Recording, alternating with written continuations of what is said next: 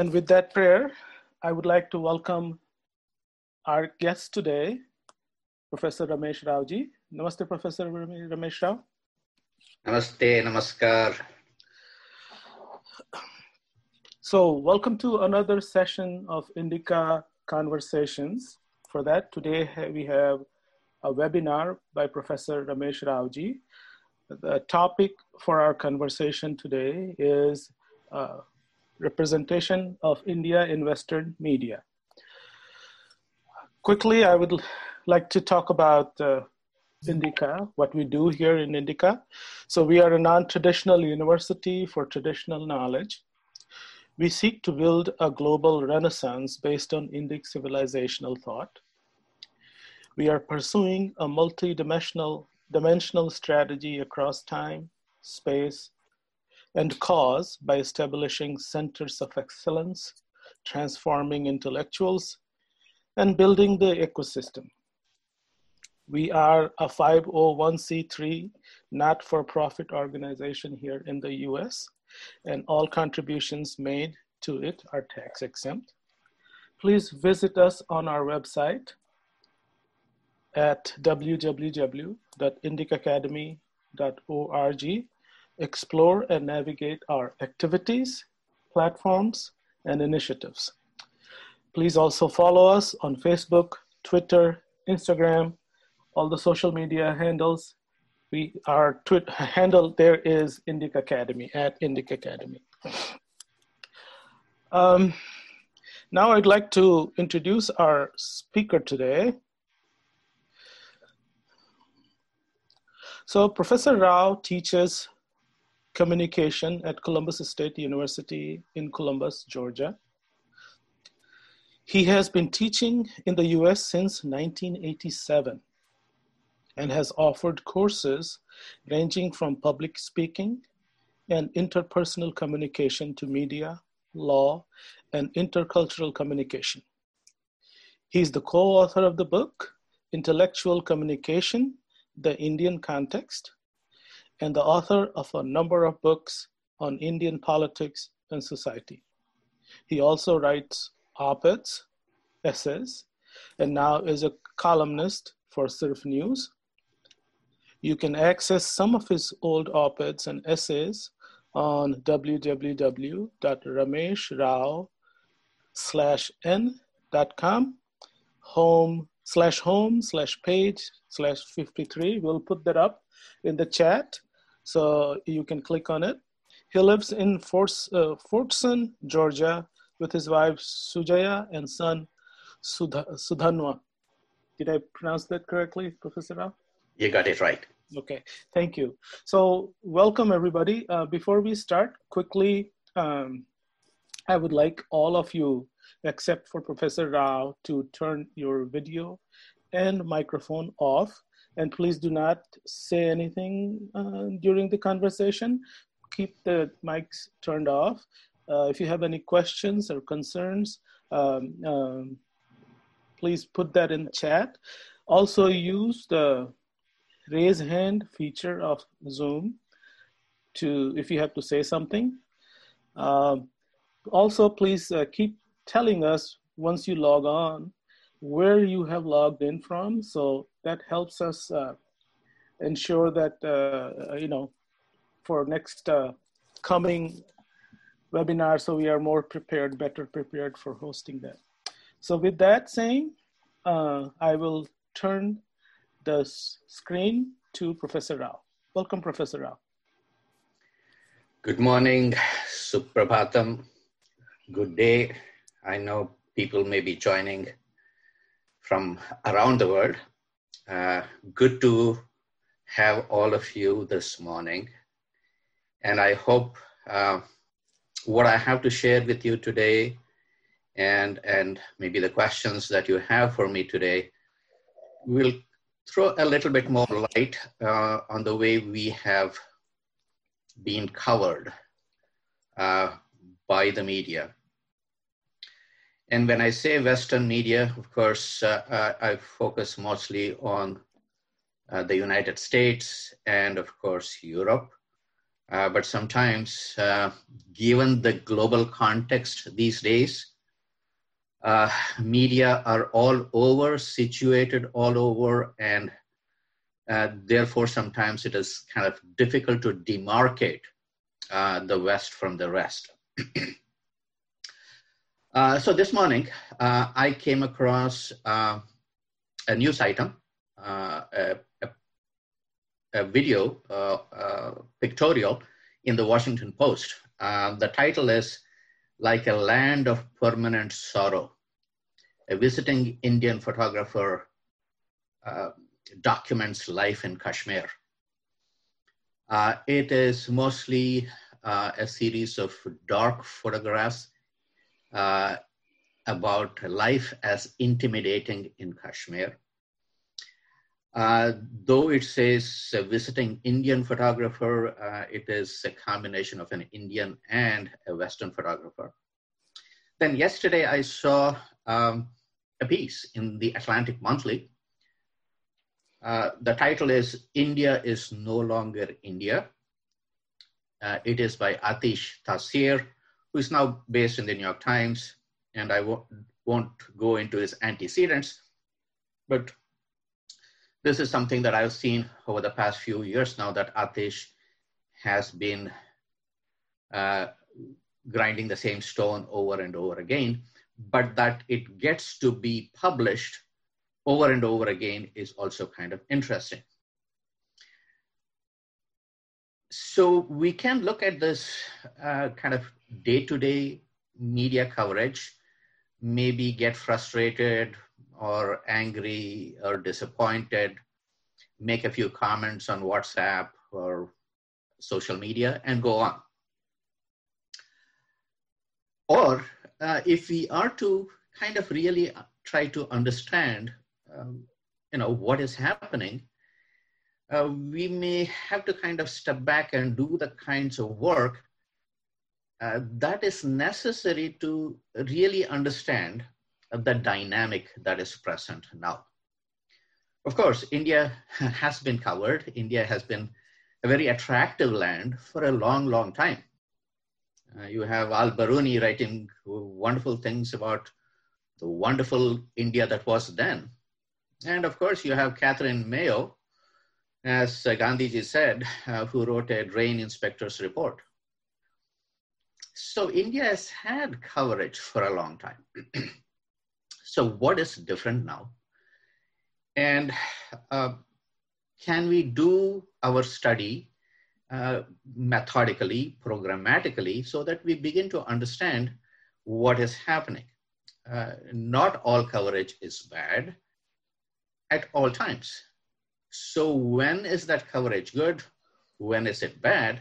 But more importantly, to try and understand, what really is maybe the ideological or kind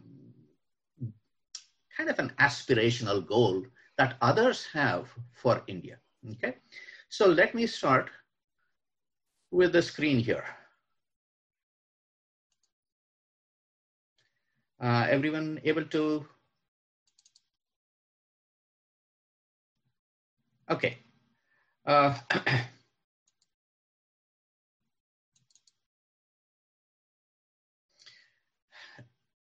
Back in 1999, I came across this headline, which says, "Shiva versus Jesus, Hindus burn homes of Christians."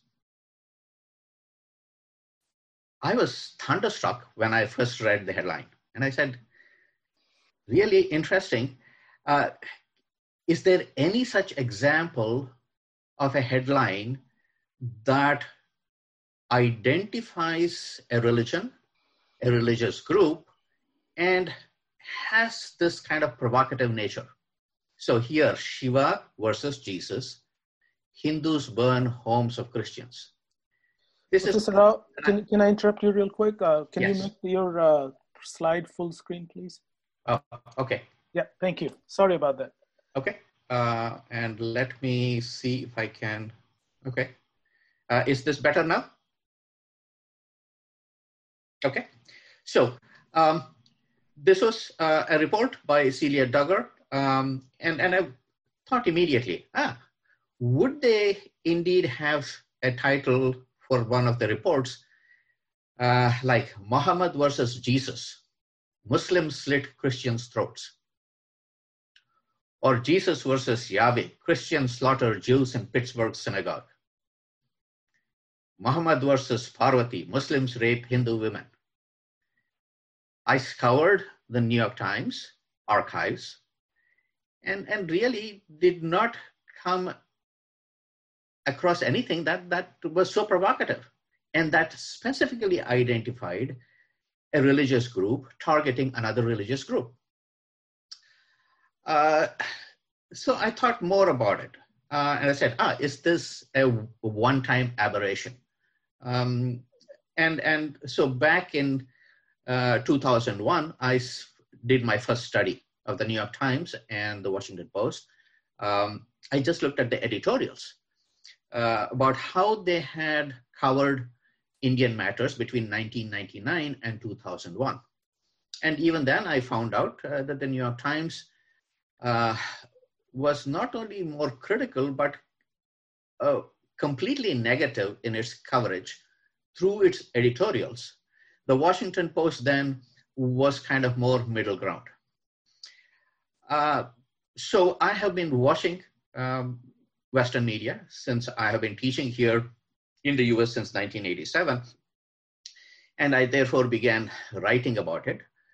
And more recently I said, okay, since I have collected so much data, let me try and collate this. Let me try and analyze this. So I looked for what has been happening in terms of the New York Times coverage. I have also done this for in terms of the coverage of National Public Radio. I plan to do that for the Washington Post. But this cannot be a one-man journey. It needs a lot of academics, a lot of scholars, a lot of activists, a lot of writers to be involved in, as I said, a more programmatic analysis of the coverage of India by Western media. So when I looked for more headlines, I came across these. Hindu cow vigilantes in Rajasthan, India, beat Muslims to death.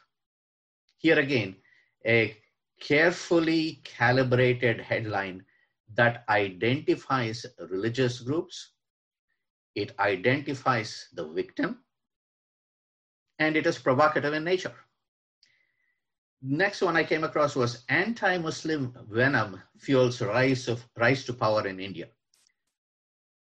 Forced to chant Hindu slogans, Muslim man is beaten to death. Hindu-led India puts clamp on Muslim Kashmir. India plans big detention camps for migrants. Muslims are afraid.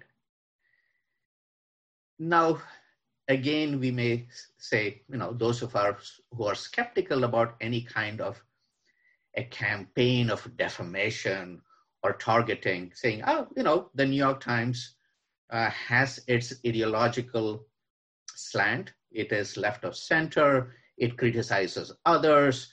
So what? But again, it is very important to compare these headlines with others that they use and to see whether they have similar headlines where, for example, a Muslim group targets a Christian group or a Hindu group or a Christian group targets others. And I found none.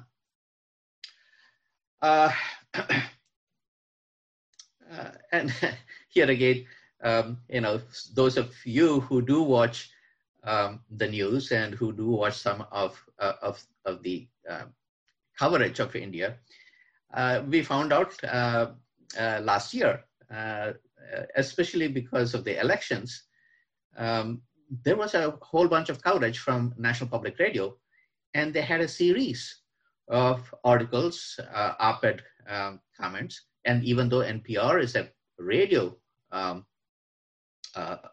channel, they also had a lot of reports on their website. And one of their correspondents in New Delhi happened to be Furqan Khan, who tweeted, if Indians give up Hinduism, they will also be solving most of their problems, what with all the piss drinking and dung worshipping. Now, this is not a reader. This is not someone, a troll. This is National Public Radio's New Delhi correspondent. And if you go to the NPR site to this day, now you will see all of our articles still there on the site. People complained. Furqan Khan was let go. But then again, if you look at the NPR website, there is not one mention of this particular post about NPR asking this person to resign. The apology that NPR gave is nowhere on the site. And then some of my colleagues, some activists who got in touch with NPR, tried to engage them and were told, okay, we will work with you. After 3 months, there is nothing. So we will have to kind of consider, what is happening here? And if you look again at the coverage that was done of India last year, programmatically, then there is something else going on.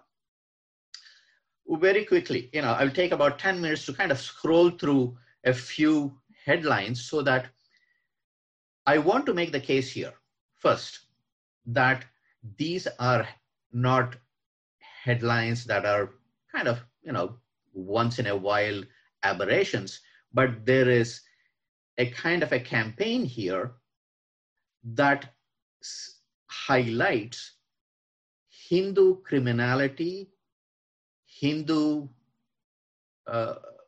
action that is targeted, that is aimed at others.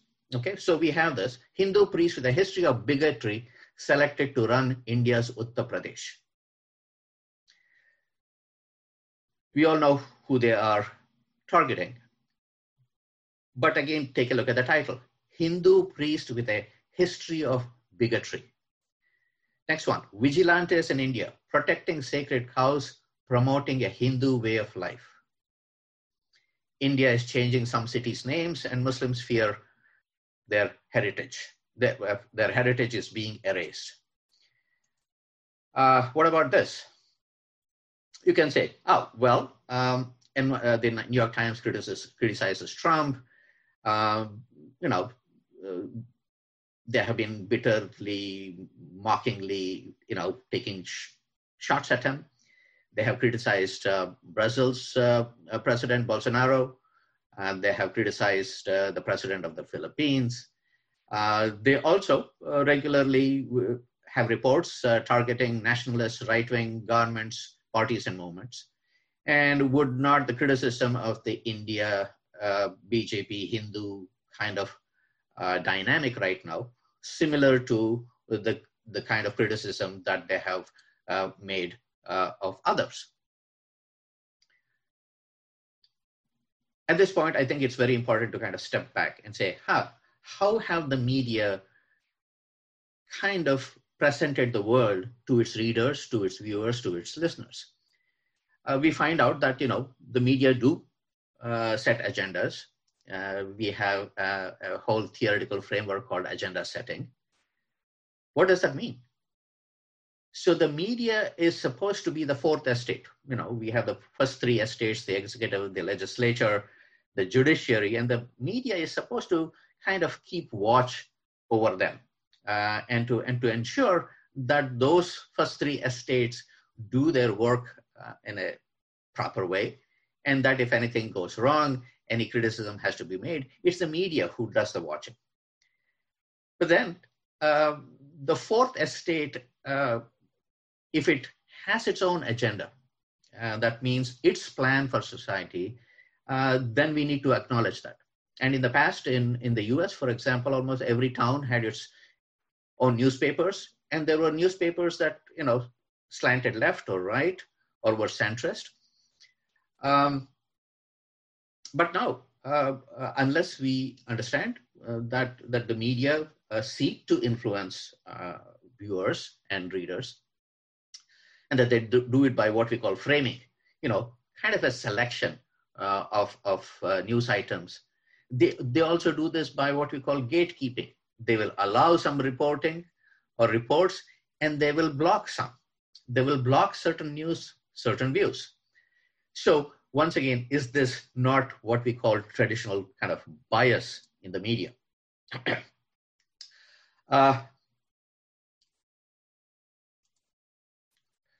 So this is, I think, where we need to kind of say,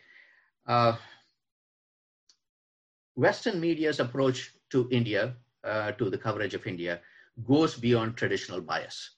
And I point out to Bala Gangadhara's work, where he says the kind of colonial consciousness. And again, I think it's a mistake that so many Indians make, that, oh, India was colonized for 2 centuries by the British. No, India has been colonized, over centuries. And that kind of, as I said, coverage of India by others has been going on for a long, long time. And Bala Gangadhara points out to Edward Said's book, Covering Islam, that became famous. That was first published in 1970, actually. Where Edward Said kind of looks at how the West has covered Islam and the Muslim world.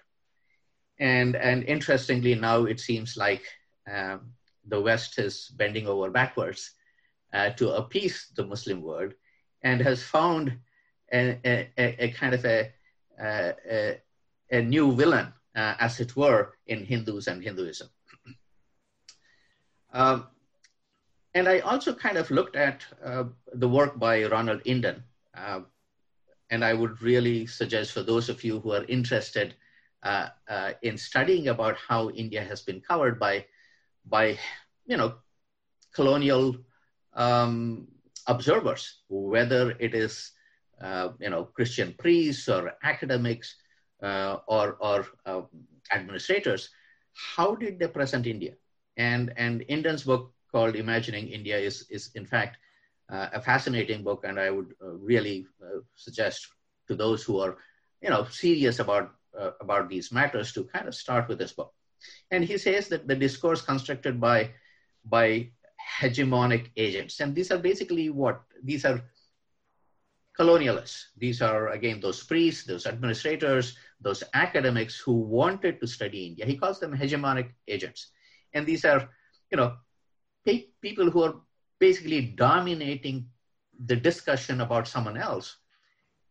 And it's not the someone else who is himself or herself talking about themselves, but it is the others observing them and their observation getting primacy instead of, it is not my telling my story, making it available, but that you tell my story, and that your telling of my story is more dominant than my attempt to tell my own story.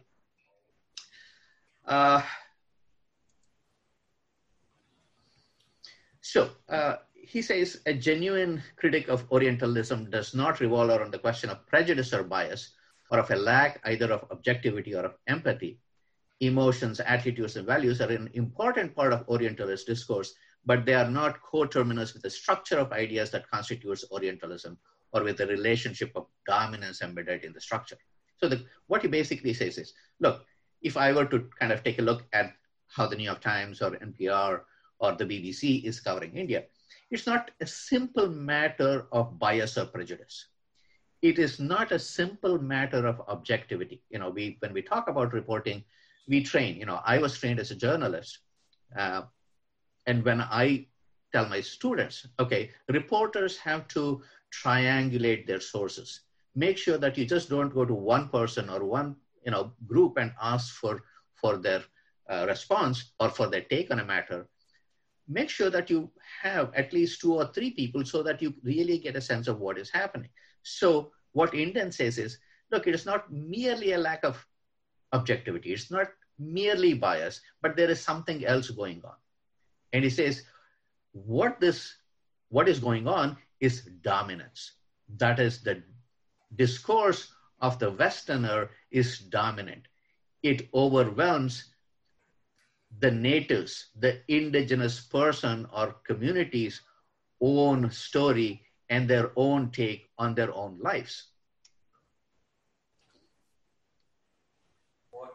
So he says these hegemonic agents are not only successful in speaking for their own special interests, but they speak for others because these groups themselves become complicit in the process of such discourse production.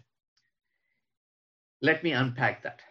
So if you look at the New York Times, many of the New York Times op-ed pieces or the NPR reporters from India, these are Indian Americans or Indians. So what Indian interestingly and correctly points out is that the Western agent, the hegemonic agent, is successful in terms of presenting the picture of India, not because the Western other himself is writing about it, but they have their ideas about reality, about what is scientific, what is correct, has now been absorbed by the natives themselves.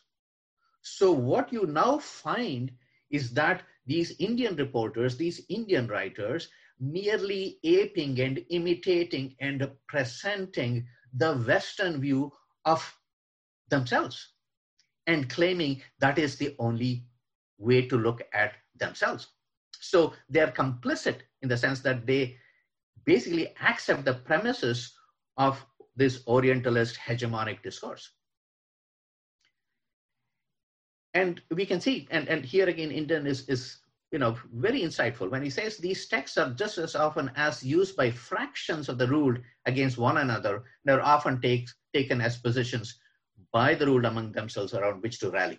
So if you can look at this, and when I talk to friends and family and colleagues here, they say, oh, after all, you have this kind of critical take about the BJP or Hindus or Hinduism by Indians themselves. What is different? And this is where I think when we step back and look at this and see how Western discourse has been normalized, that we think that is the only way, that Western approach of way of looking at life is real, is what we, to use the term veridical, that they reflect reality completely and correctly. Okay, and that I think is something that we need to therefore pay very close attention to, as to how we have ourselves begun to look at us using the lens that the West has prepared for us. Okay, so what do I suggest? So instead of simply kind of responding to single articles, we need more careful evaluation. We need to collate data. We need to do some careful programmatic studies of this. We must build our case systematically, and this is what I have tried to do in my conference papers. I have got a journal article out now, and this is something I have begun to write for popular platforms.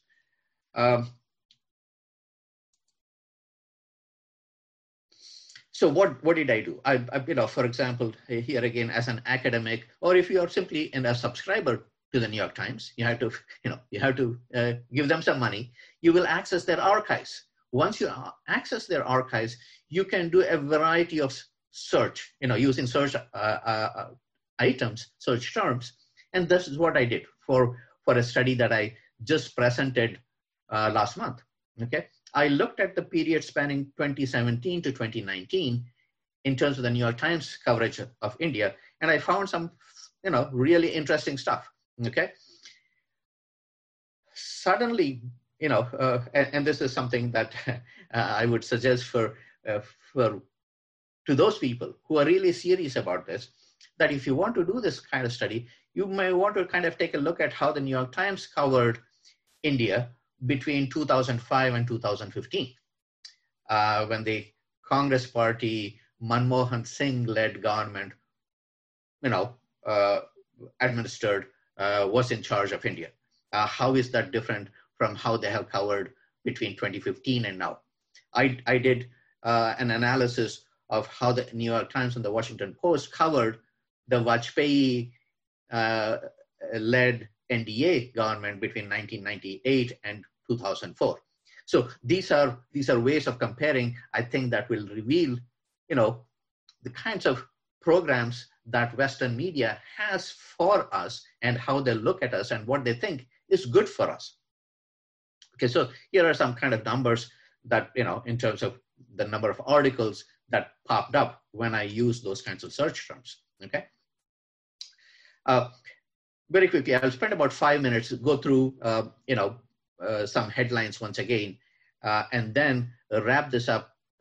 So by around 11:40 my time, then we can open up for some questions, okay? Here again, the kinds of provocative titles of op-ed pieces, and a couple of articles that I wrote recently. I just listed the writers of this opinion pieces. And a good friend of mine, who is a senior writer in India, was shocked. He said, it's just amazing how mediocre writers, people who have been, kicked out of reporting jobs here in India, have got the opportunity to write an opinion piece for the New York Times. And that they themselves had never been contacted by any of the New York Times Delhi-based correspondents for their views. I asked economic advisors to the government of India. I asked senior, editors who have been working, who have written literally thousands of articles on India. These experts, none of them have been contacted, but a certain kind of list of people that the New York Times favors in terms of how India should be presented to its readers around the world. So Sanskrit, spoken by few, but loved by Hindu nationalists, gets a boost. Here again, Hindu group claims Christians tried forced conversions in India. And this is where it's kind of interesting that the New York Times, despite its reporters and its correspondents in India knowing, for example, about the Joshua Project that has been going on for 3 decades now, and many say, in fact, the Joshua Project people have a better, understanding about about Indian demographics than even the Indian census, institution. These are basically, Christian proselytizers. And here, interestingly, that one item that the New York Times presented, it is, there is no attempt at really finding out what is happening on the ground, but basically saying, the Hindu groups claim that Christians are trying to, and again, they use the term forced conversions, okay? Here, anti-Muslim venom fuels rise to power in India, India's Muslims and the price of partition. And this is, this particular opinion piece, the author is who I mentioned as this mediocre writer who had been, who had an interesting kind of background. The next one, in India, journalists face slut shaming and rape threats. Rana Ayub, who now, interestingly, has been hired by the Washington Post as one of its global opinion editor. And I point out that while this particular op-ed was published by the New York Times, columnist Shefali Vaidya, who also writes and tweets a lot, has been at the receiving end of abuses on social media. And the New York Times reporters, correspondents never reached out to her. And in their, reporting about India, did not bother to contact and kind of, again, balance their reporting about these matters, okay? So, I have done similar kind of collation of titles of reports, looked at how Christians and Christian life has been covered in India by the New York Times. So there too, and here again, I don't have all of the time to kind of analyze this, unpack this, but this is what I found. US to question India about ban on Christian charity.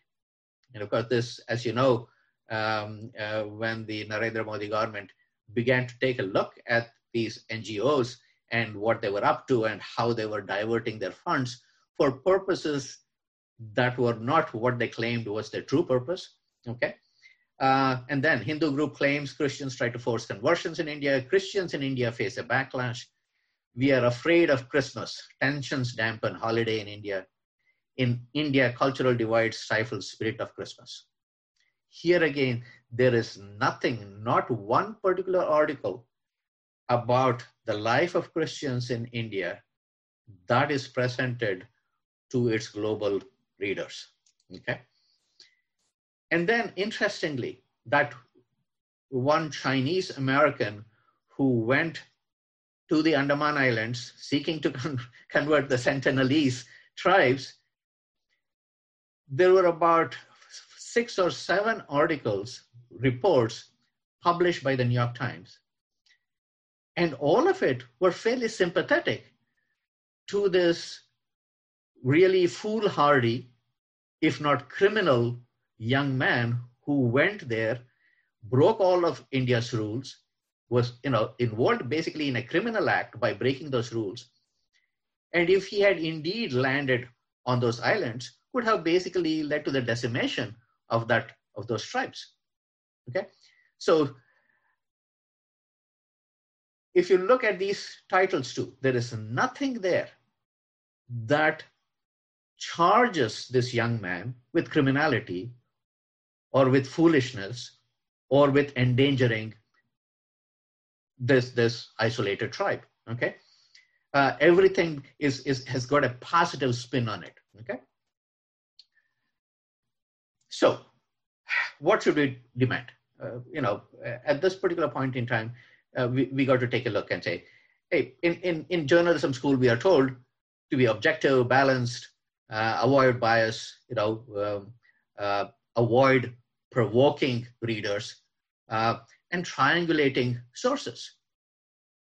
If the New York Times, if National Public Radio, if the BBC, if Associated Press doesn't offer or doesn't use these standards that are, classic reporting standards, and standards that even in the opinion pages. So for example, if you look at the New York Times opinion pages, they do hire also what we call conservative opinion writers. So you will have someone like David Brooks, Ross Douthat, who are on the regular, who are regular columnists for the New York Times. If they can have those people, why not also have people writing about India who have a different opinion than what has been presented over and over again? Okay. So as I say here, the NYT gives space to Brooks and Douthat and Stevens. No space is provided to Indian commentators. And this is where I really checked with some of my sources back in India. Have you been contacted? Has anyone, have you sent, pieces to the New York Times? What has been the response? And so none that I asked from top government advisors, editors, commentators had ever been asked for their opinions on Indian matters. They had not been invited to write for these sources. Okay. So to wrap this up, what can we do?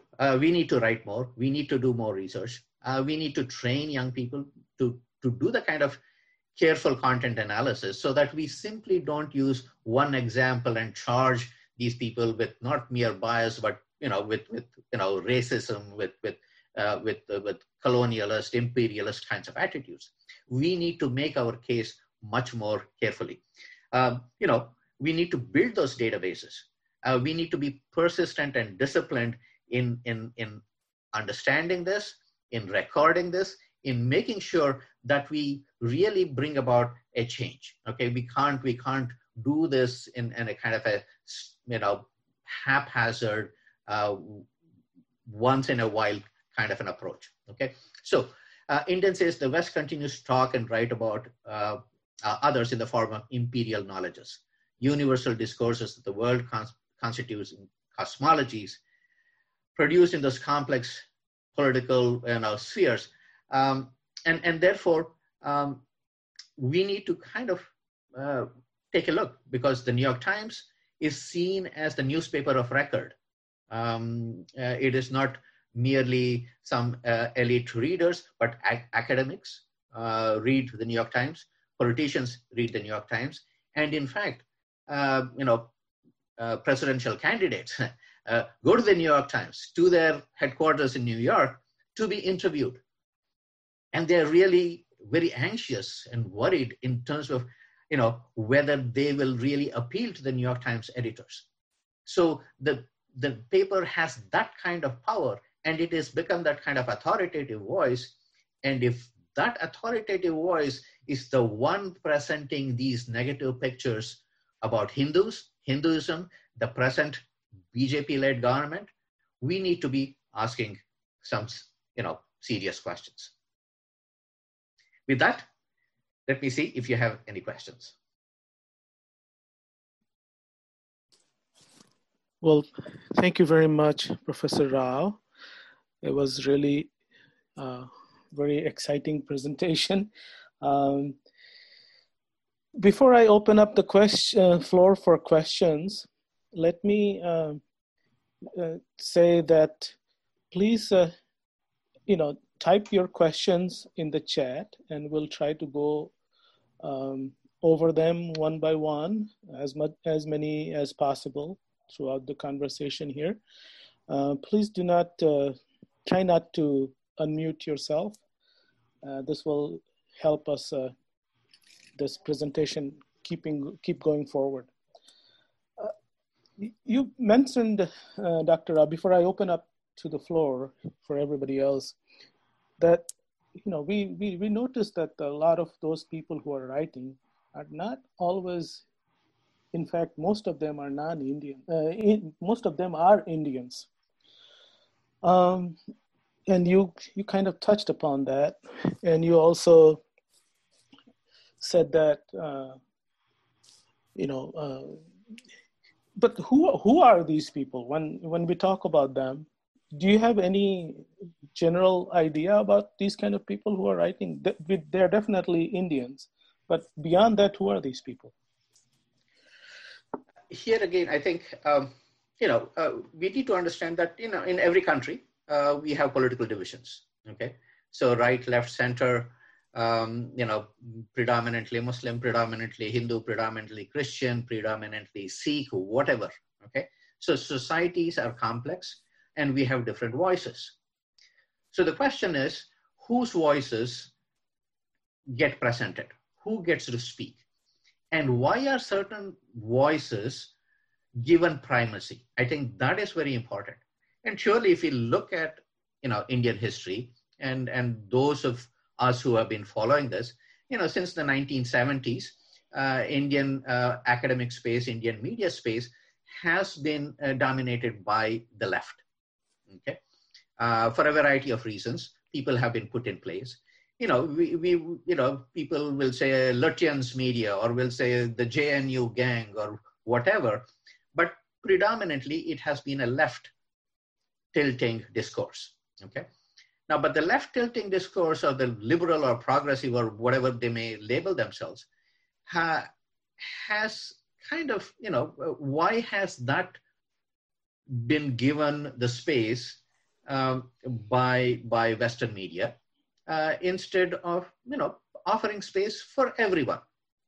Okay, and here I think that's where what I simply say is not that certain voices should not be given space, is that everyone should be given space. We need to have the space to make our case.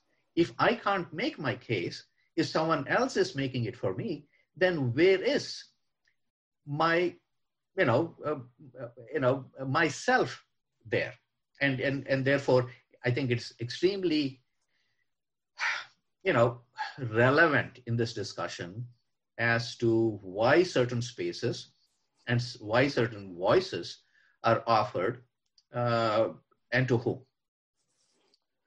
Okay, so I'm going to start reading some of the questions that people have typed.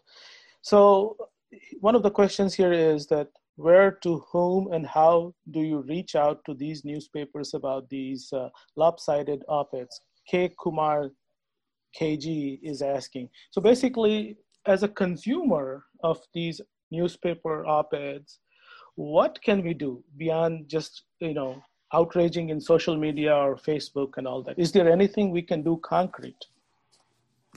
I think we see today, this morning, with the effort by Indic Academy, that we now have these kinds of platforms. What is much more, what is different now between when I started observing more carefully the Western media coverage of India in the mid to late 1990s, is that we have social media, we have the internet that allows us to leverage this, these new platforms, these new venues. And if we do this in a careful, organized, methodical manner, we are going to break through that kind of dense wall, ideological wall that they have surrounded themselves with. Now, it also takes for young scholars, young activists to do this carefully, okay? It is very easy to, forward some WhatsApp message, okay? But it takes a lot more effort to sit down every day, 3 hours in front of your computer, write articles, collate data. That takes effort. Like anything else, if you want to be a good musician, you got to practice 6 hours a day. There is no other way around that. And I think, and here again, I think, angry readers are important, angry viewers are important because they are expressing stuff. But we also need to do this in a systematic way, because only then will we have those kinds of academics, trained scholars who can respond to the world, in a careful, systematic way. Thank you. That kind of gives a segue to the next question we have, is that what are some of the alternatives for the people who want to actually do some work and present their works, even if they are not scholars or professors? Are there alternative mediums available? So this is asked by Shyam Nand Kumar. Okay. Yes, and actually these days, it's much more easy, not only to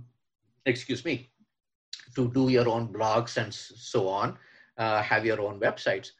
But for example, an outlet like medium.com, where you can actually publish, and even, if your articles are good enough, you could have millions of readers and you could make quite a bit of money too. So it's a question of finding out those kinds of venues.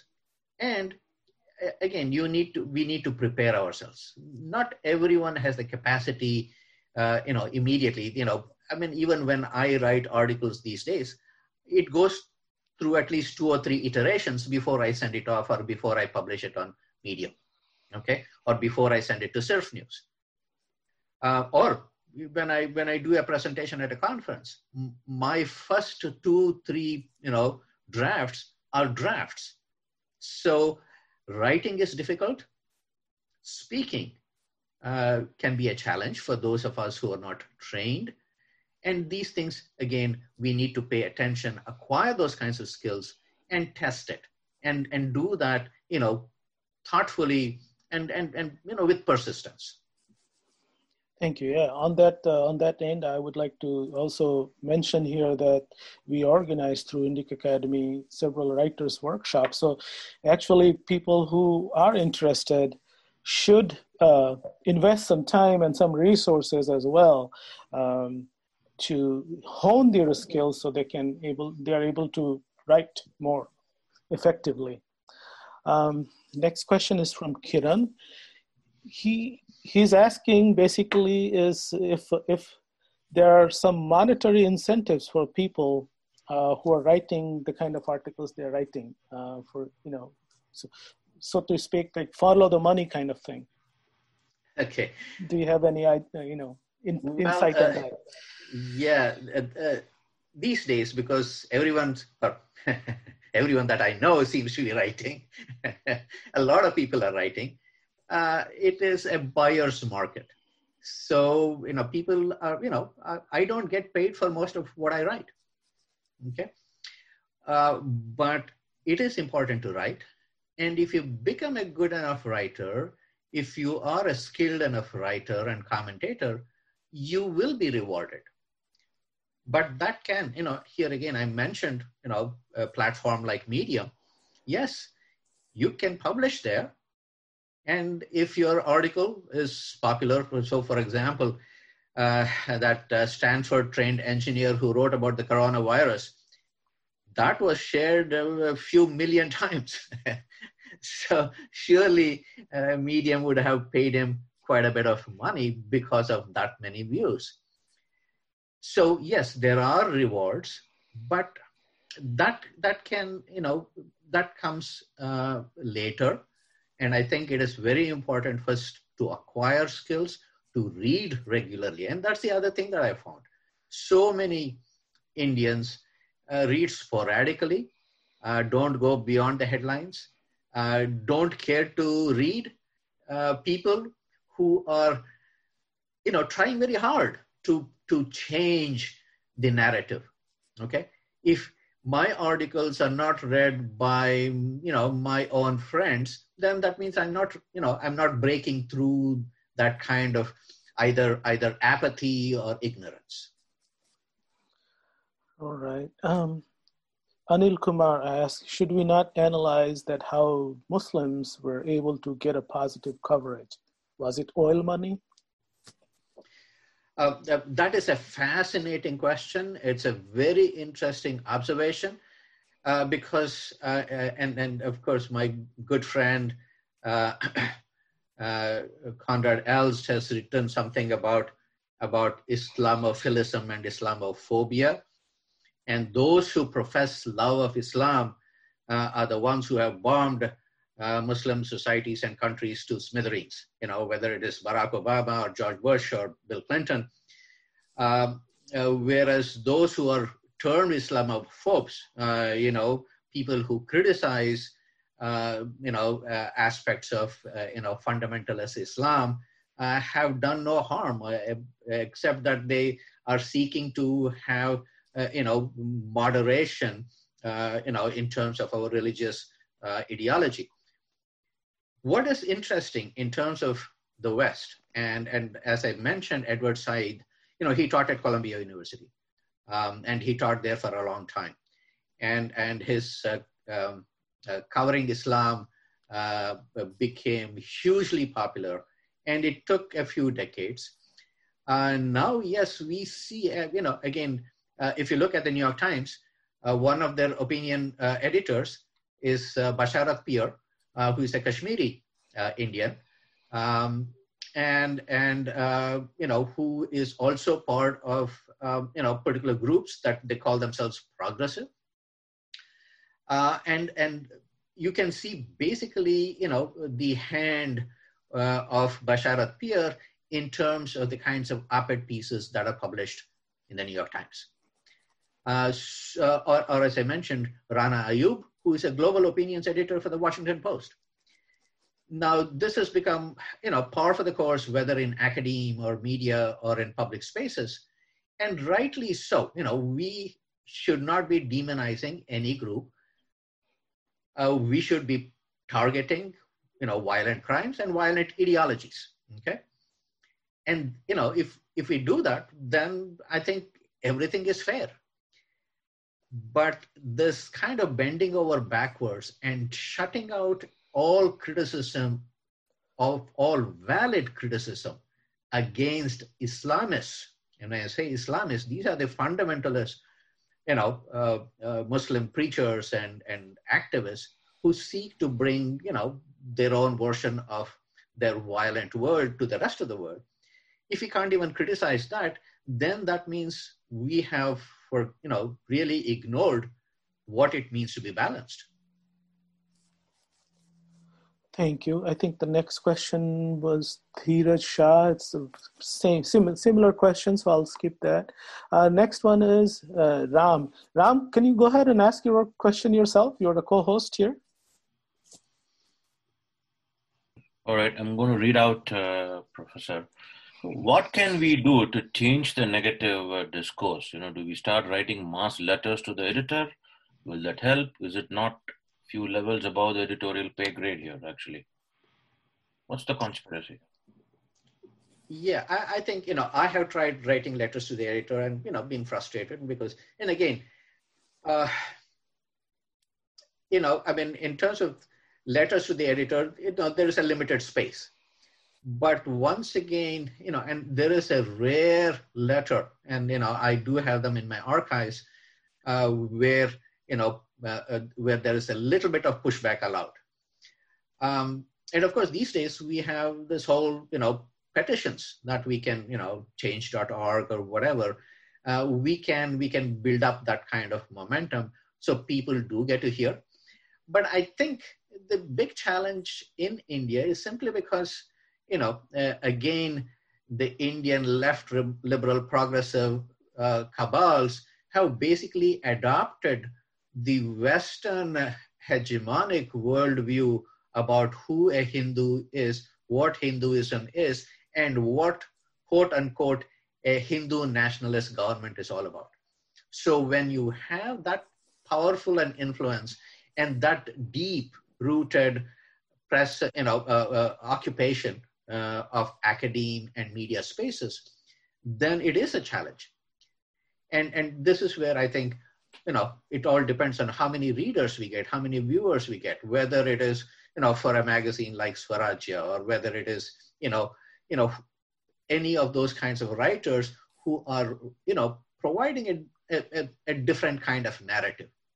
So we need to really, put our monies where our mouths are, do that kind of due diligence, and be critical, and again, it should not be knee-jerk. We have to be careful and balanced in our analysis. And if we do that, we will get, we will find that space and we will make that space.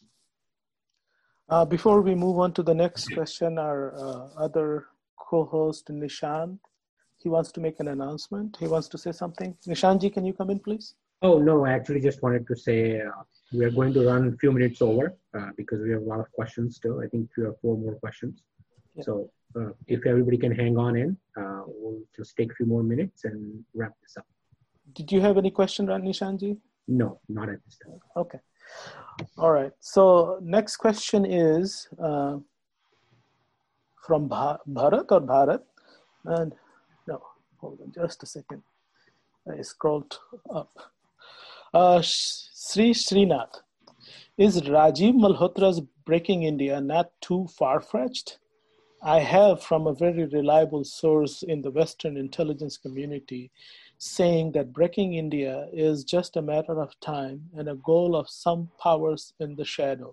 What is your take on this?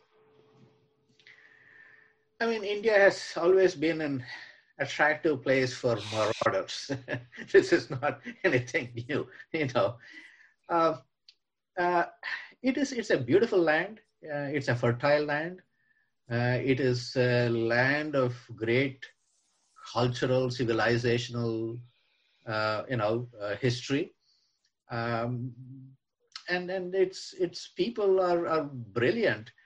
And yes, and of course, the biggest challenge, not just for India, and this is something that I have written in some of my commentaries, once you have what I call monopolistic, monotheistic ideologies then it is their logic that they prevail.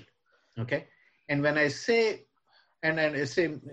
monotheistic, it need not be just theism. Even when you have a monopolist ideology like Marxism or communism, which means that you cannot rest until you make the world, communist.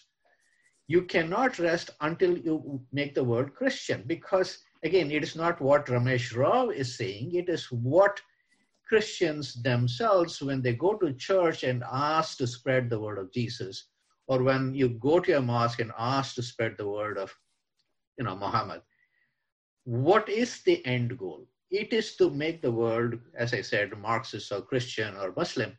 And it's not just those three. Those are the three big groups. Any monopolist or monotheistic ideology, anyone who seeks to convert another, is involved in that kind of program. That is their worldview. I want to make the world, Baha'i, for example. I used to go to Washington, D.C. every 3 months to attend the Freedom House meeting on religious freedom. Everyone around that table, very big table, seating about 40 people, I was the only one representing a non-proselytizing faith group. Yeah. Now, that is the nature of ideologies that are monopolist. So we Hindus, we need to keep saying, diversity really means diversity of views. Okay, and that, God may be one, the Supreme may be one, but there are many ways of approaching him, her, it, the cosmos. Okay, we have a beautiful, fantastic, and really world-embracing kind of an approach to the world. If we don't, keep telling the world about this, then, we will have to kind of, see, with clear eyes that a monopoly, whatever, a business monopoly or a religious monopoly, what they seek to do is to occupy the complete space. Thank you. Just another quick observation. Since you mentioned, people, we have everything in India. People have been coming there for a long time for different reasons. But one of the assets that we keep ignoring or advertising that people came for is our intellectual tradition, the intellectual property that India has. And it doesn't get advertised as much as just the wealth or the silk or the spices. So I just wanted to make that point. And before I go, go to the next question. Will it be possible for you, Professor Rao, to mention the names of the books that you listed in the presentation? Indian's book, Balu's book, and Edward Said's book. Names of the books, please. I would, I think the most accessible book, and that which I would, really like, scholars and writers to, take a look at, is Ronald Indian's book, which is Imagining India. And Ronald Indian is a student of McKim Marriott, who taught at the University of Chicago, and very recently, and he was people, I think he turned 90, and then his students met and commemorated and so on. So Indian was influenced by Marriott, and McKim Marriott was one of those anthropologists who really believed in, basically changing anthropology so that the indigenous person, the other, spoke for himself or herself. Okay, that movement in anthropology has been going on, since the 1980s, and I think here again, I think the challenge for India is that we have begun to speak like the like the Western imperialists, others. So it is going to be a challenge in terms of ensuring that the Indian space is cleared first. When I say cleared, not to marginalize anyone, but to make space for all. Okay, so that there is a real debate, Vada. I believe This is a book that I've been reading recently, something that I'll be writing about also. Vada has been the tradition in India. Debate, discussion. That's how people change their worldview once a philosopher was able to defeat in debate another person. That is the tradition of India. And that great tradition of Vada should continue. Yeah, very good point, Professor Rao. Yes, I remember talking to Professor Arvind Sharma, and he was also mentioning that our lens that you talked about has changed so much that we have started talking in those terms. The vocabulary, our vocabulary has changed. For example, we use the word religion, it's overwhelmingly used and used indiscriminately, which is, a problem. But okay, next question is from Bharat. There are many who do not go beyond headlines. Is there a write-up of a framework for analysis for the uninitiated to analyze these articles' headlines? Yeah, I suppose we could come up with an executive summary for the, for those who either don't have the bandwidth or who don't have the patience. And this is where I think, and it's not just me who is writing. There are, good people like, Indu Vishwanathan, Vamsi Chaluri, others who have also been writing about how, India is covered by Western media. There are others, it is very important that we continue to write.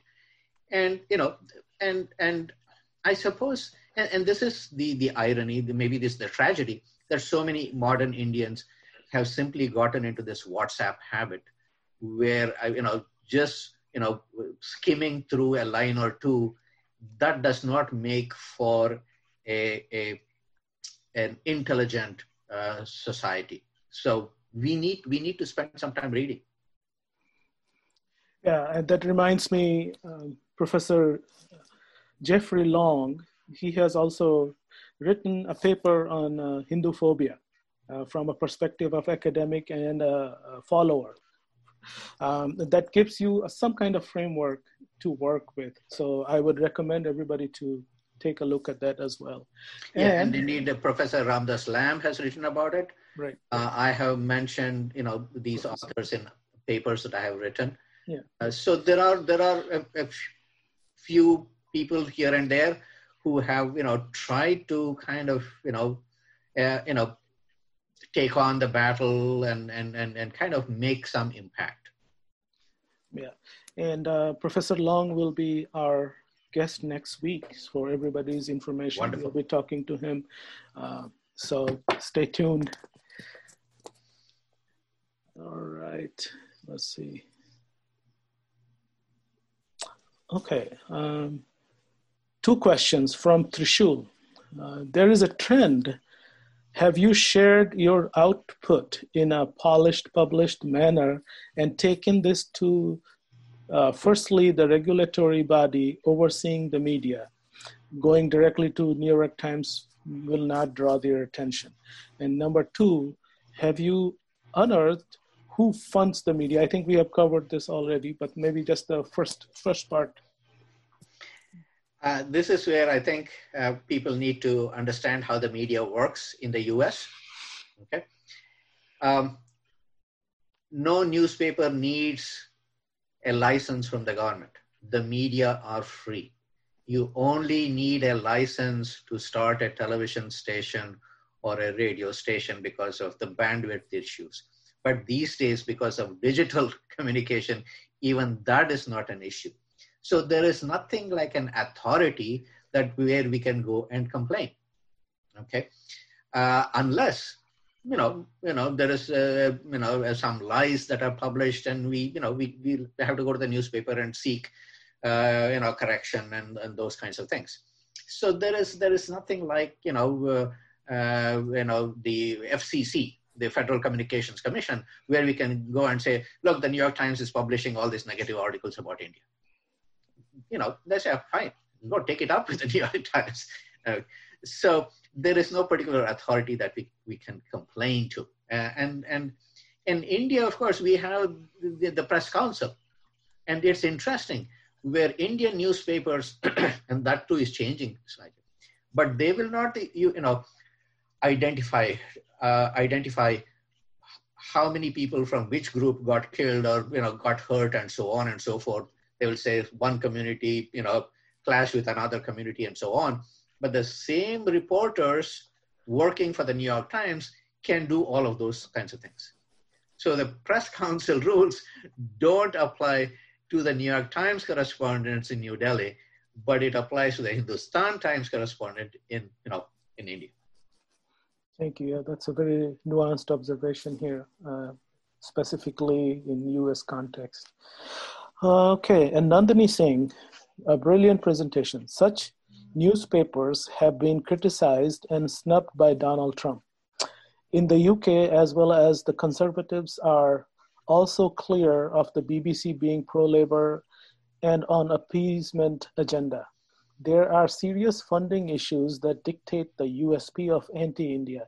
Is there a possibility of a conspiracy theory to work with China and Pakistan and Russia that is controlling this hate India narrative? There have always been conspiracies. After all, if you read Chanakya, the whole world of statecraft is, at one level we can dismiss certain kinds of conspiracies, but politics, statecraft is full of conspiracies. But that apart, and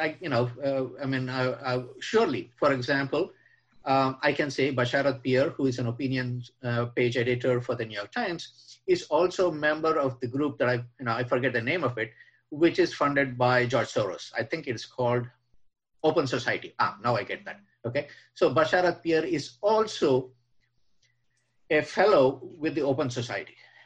And George Soros recently at Davos said he would, be giving $1 billion to bring about changes in terms of the kinds of narratives. And he said, wherever he sees, I think he mentioned something about nationalisms and so on. Okay. One can connect the dots there. Okay. We can connect the dots in terms of, for example, there's a whole bunch of work on how the Ford Foundation was funding certain kinds of projects in India. Okay. And during Indira Gandhi's time, there's a whole bunch of reports, and Indira Gandhi herself, accusing the CIA of infiltrating, Indian, spaces from academia to media. That is part of, I think, global affairs of countries who see immediate threats, those kinds of things that are par for the course. Beyond that, I don't have the kinds of resources to track, whose bank account has gotten money from whom, till we, make those kinds of connections. It's very difficult to kind of say, these are the people who are directly funding these kinds of people. Very good. Do you have time for a couple more questions, Professor Rao? Do you have? Sure. Okay. All right. So 2 more questions, maybe. All right.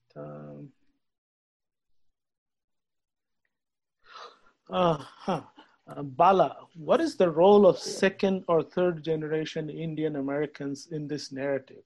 What resource advice do they have? Yeah, I think I have an 18-year-old son. He and I, debate quite a lot about these kinds of things. He doesn't always buy my argument because his friends, his cohorts, also read a lot of the New York Times, and what appears in certain, the access that the big media have do influence them. And I think it's a multi-pronged effort. Can you mute your? Okay, sorry about that. Okay. So it has to be a multi-pronged effort. I think our children, first of all, we have to, again, walk our talk. If we merely talk, then, it won't influence them. It all depends on the culture at home, what we read and how we present it. But we have to acknowledge this. Here again, very important not to generalize, because I see a lot of second generation, third generation Indian kids who are great musicians, who are, getting into dance and art and so on, and combining stuff, who are also beginning to kind of, at certain points in their life, want to kind of reconnect to their parents or to their grandparents' world and find out, what did they miss? I think that is going to happen. But, I also found that the large majority of the second and third generation Indian American children, especially, call themselves, they are Bernie supporters. Okay. They're part of the American kind of quote unquote mainstream. And we therefore, again, will have to, work with them and say, okay, let's talk, let's debate these kinds of things, rather than saying, oh, this is wrong or this is right. Unless we have the kinds of skills to debate, then we won't win our children or grandchildren. Yep, that's very important, that we ourselves are well read in our, not just the news, but also our shastras and, texts and other texts, Itihasa and Purana as well. Sriraj asks, Professor Rao, congrats on the presentation, a complete set of research findings. The main question that needs to be asked is, how can this discussion and thoughts be made to filter through the grassroots? Media is clear factor. Other thoughts? Yeah, here again, we all have ideas about who we are, even in terms of our own community or communities, how many watch what, how many read what, how many really are interested in what their kind of ideological inclinations are, and so on. So when we say grassroots, I don't know who are all part of the grassroots.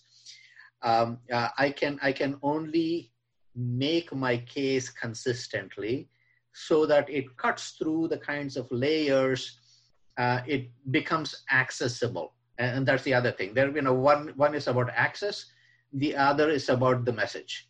Okay, I may keep sending out the message, but if people don't have the access, then it's a problem.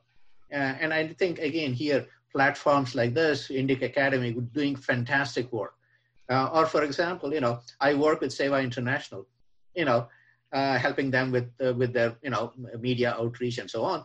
It's very important to kind of talk about what people are doing, okay, the good work. And then, yes, we will, these things cannot, change in a day, but as long as we are doing good work, and this is also very important, that many people get very frustrated, very angry at the kinds of messages, at the kind of depictions of us Hindus and of our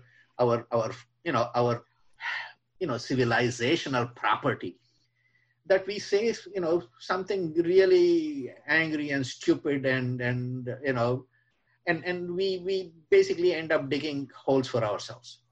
And it is a huge challenge that I have every morning when I read the New York Times to stop myself from cursing at the screen. Okay. So it takes that kind of both patience and perseverance. There is nothing else that can change the stuff. Unless the world faces some other kind of a threat, and suddenly our side are changed. We start looking at something else. It's like the coronavirus. But even in the time of coronavirus, there are so many negative articles about India still popping up. Okay, one more question, Professor Rao, last one. Sure. Okay. Does the idea, this is from Harsha Jani, does the idea of International Hindu Consortium coming together to define strategy and provide bursary to train young Hindus in Hindu-centric journalism appeal to you? We deal with a paradox with Hindu groups. We are not a Hindu group. And I think, for example, the RSS, the Sangh, Parivar have tried to kind of bring people together under one umbrella, but even they themselves have many umbrellas, mini umbrellas. It is not possible because that is both our strength and our weakness, right? We are a very diverse community. Our Sanatana Dharma is full, we say 6 major philosophical schools, maybe 100 minor philosophical schools, and 2,000 mini, philosophical schools. That is the real beauty about who we are. And therefore, to kind of think about these kinds of, classic monopolistic organizations that have one church and one, hierarchy, priestly hierarchy and so on, that is not there. So how do we leverage our diversity? How do we convert our quote unquote weakness into a strength?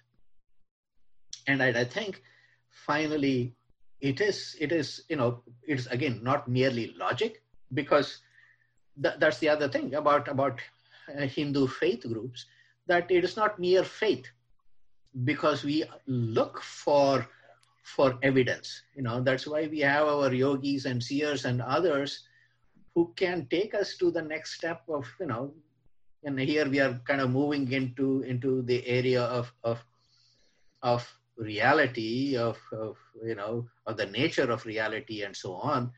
But that is our strength. And so this whole idea of a global Hindu consortium is kind of, I think it's a mistaken pursuit. People might really kind of, think that will solve.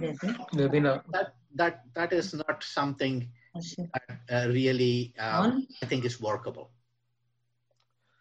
Well, that was very wonderful and enchanting and educational, Professor Rao, and we thank you very much for coming up here and talking to us. Before we close, I would like to mention quickly about next week's webinar. It's going to be Professor Jeffrey Long, who is going to be talking about misconceptions of Hindu Dharma. It's same time, I think, 10 o'clock Central and 11 Eastern. We'll be sending out information. So please check our social media handles.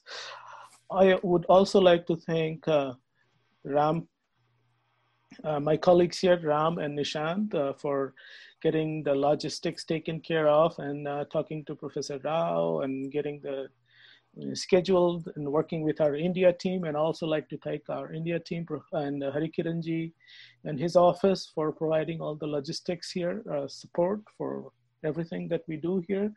And thank you very much, everybody. We'll see you next week. Have a good Take care, be safe. We live in kind of strange times. Yes. So please be safe. Okay. Thank you and namaste. Namaste. Namaste.